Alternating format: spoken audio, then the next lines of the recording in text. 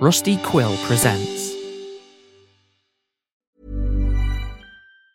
Hi, I'm Daniel, founder of Pretty Litter. Did you know cats tend to hide symptoms of sickness and pain? I learned this the hard way after losing my cat, Gingy. So I created Pretty Litter, a health monitoring litter that helps detect early signs of illness by changing colors, saving you money and potentially your cat's life. Pretty Litter is veterinarian developed, and it's the easiest way to keep tabs on your fur baby's health right at home. Go to prettylitter.com and use code ACAST for 20% off your first order and a free cat toy. Terms and conditions apply. See site for details. Hiring for your small business? If you're not looking for professionals on LinkedIn, you're looking in the wrong place. That's like looking for your car keys in a fish tank. LinkedIn helps you hire professionals you can't find anywhere else, even those who aren't actively searching for a new job but might be open to the perfect role. In a given month, over 70% of LinkedIn users don't even visit other leading job sites. So start looking in the right place. With LinkedIn, you can hire professionals like a professional. Post your free job on linkedin.com/people today. Hey, it's Ryan Reynolds, and I'm here with Keith, co-star of my upcoming film, If, only in theaters May 17th. Do you want to tell people the big news? All right, I'll do it. Sign up now and you'll get unlimited for $15 a month and 6 months of Paramount Plus Essential Plan on us. MintMobile.com/switch. Upfront payment of $45 equivalent to $15 per month. Unlimited over 40 gigabytes per month. Face lower speeds. Videos at 480p. Active Mint customers by 531.24 get 6 months of Paramount Plus Essential Plan. Auto renews after 6 months. Offer ends May 31st, 2024. Separate Paramount Plus registration required. Terms and conditions apply if rated PG.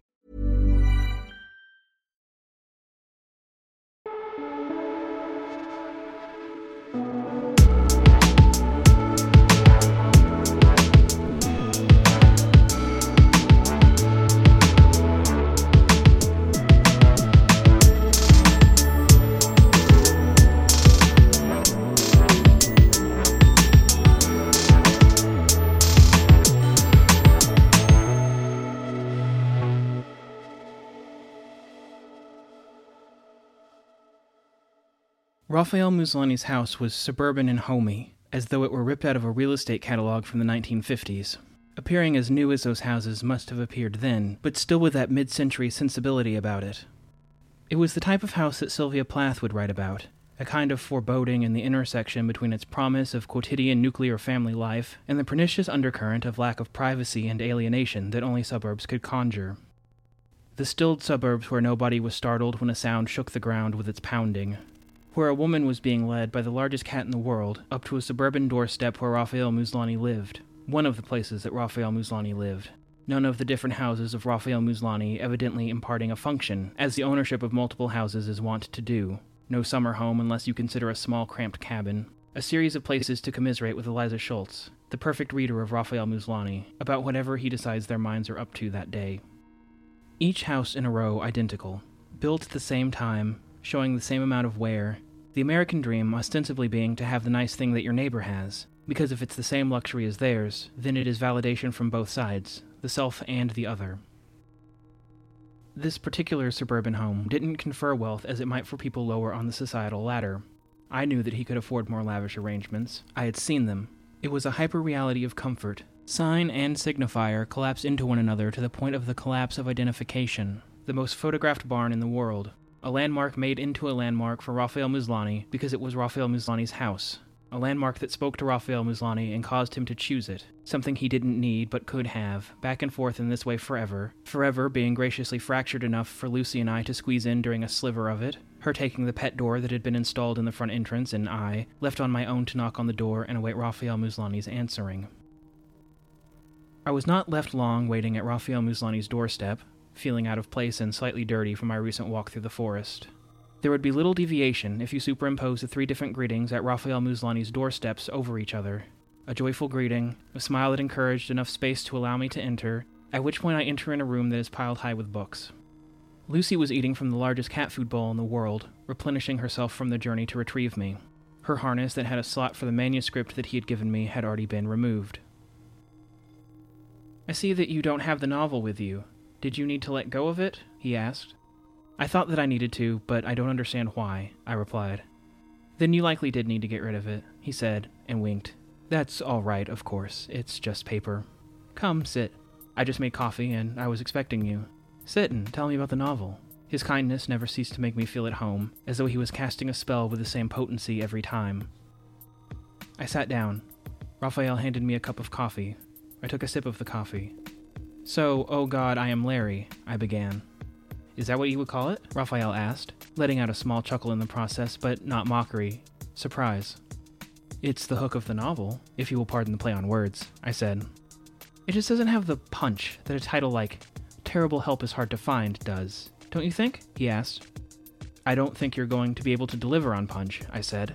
This is a story about a fish told in reverse order. There's a segment that is the word food many times over. You have already made decisions far more alienating than naming the novel Oh God, I Am Larry, if you will pardon the further play on words, I said. True, he said. I've been thinking a lot lately about encyclopedias. Is that why Larry is an encyclopedia salesman? I asked. Exactly. Encyclopedias have a reputation as being the arbiters of knowledge, from before that knowledge was placed constantly under our fingertips, but the truth is more conflicted than that. Encyclopedias can only contain so much information that had to say everything about a subject in a short amount of space, information that would become outdated either through discovery about the true nature of the subject, the march of history, or the mindset of the person writing the encyclopedia. Encyclopedia salesmen attempted to make money by offering a signifier of wealth and knowledge to middle-class families that didn't actually have a need for a set of encyclopedias. One of the only uncomplicated good things that has endured through the history of modern living is that the library is free. If you want to read about Bhutan, the library has a book on Bhutan. Or you can go to the library to look up Bhutan in the encyclopedia, if you want to read something written by someone who has thought a lot less about Bhutan than someone who wrote a book about it. Or you can check out a Raphael Muslani novel instead of buying one at the airport. So Larry is something of a scam artist, then? I asked. No, actually, he said. I think that if I write more of the beginning of the novel, Larry will be a true believer. Someone who really bought into the idea that encyclopedias were a ticket to a world of knowledge, who accidentally scammed a bunch of families into thinking that they were a good investment because he really thought that they were. He had a set of encyclopedias in his own house that he paid for full price, because he truly believed in their significance. How funny would it be if he believed all of that, but still never cracked open the encyclopedia? Because to people who buy into this fabrication, the real work done by encyclopedias are on the shelf, and the idea of what they mean in the person's mind. He sells encyclopedias because he loves encyclopedias, but he's never read one. It's literally a facade, a cover on a bookshelf. What if the books didn't have anything inside of them, but neither Larry nor anyone else ever knew, because they never opened the books? Sorry, I'm rambling off the top of my head, but I'm starting to really like this idea. That could be interesting, I assured him, but I don't think that it fits too well into Oh God, I Am Larry. It sounds like you want to explore something else. I don't think the novel needs anything more at the beginning. It's fine the way that it is in that regard.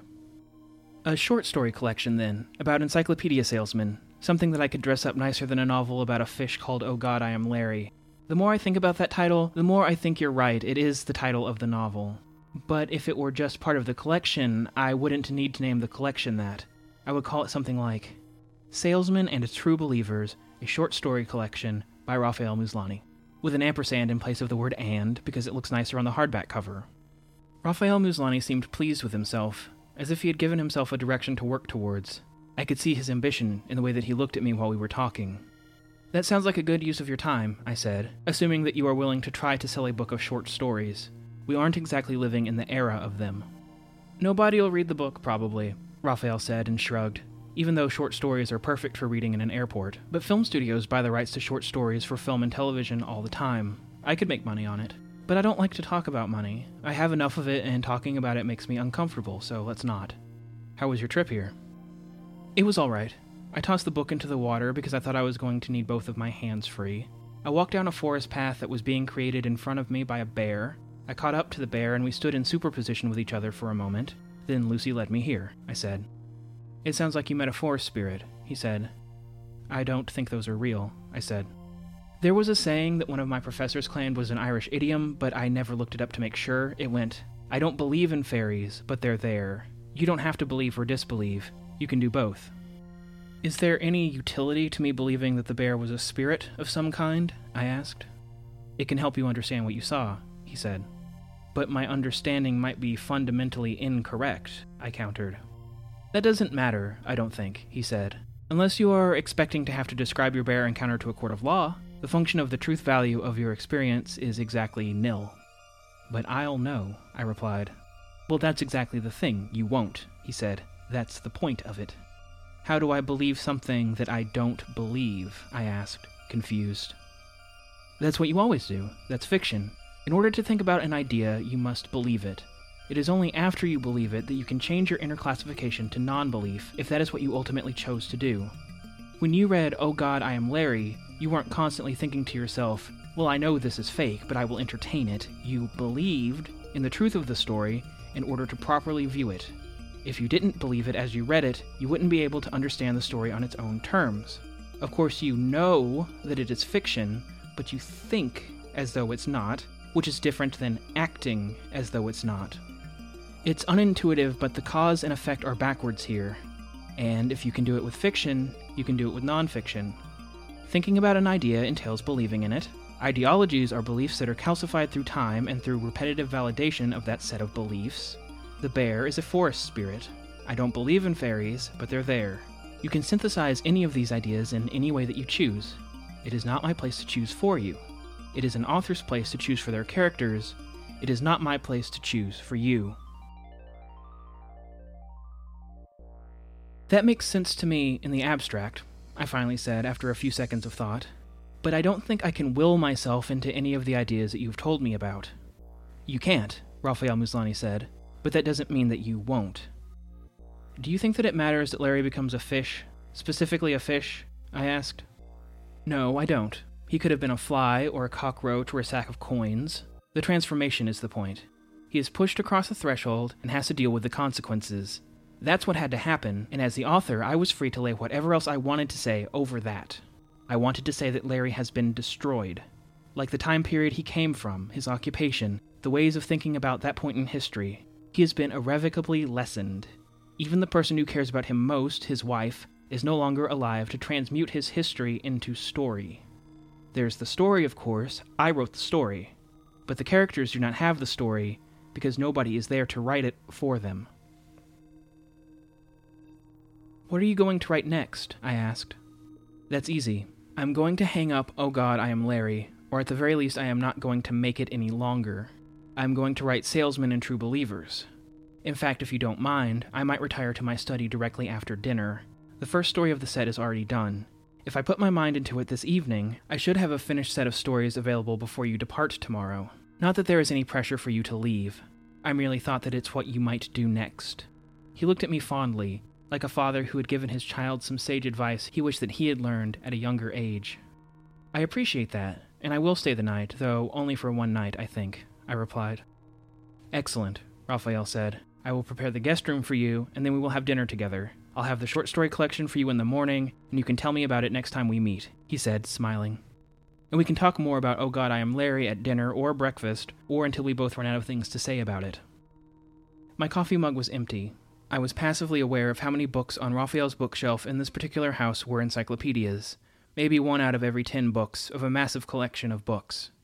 We chatted some more, and then I washed up and got ready for dinner with Raphael Muslani.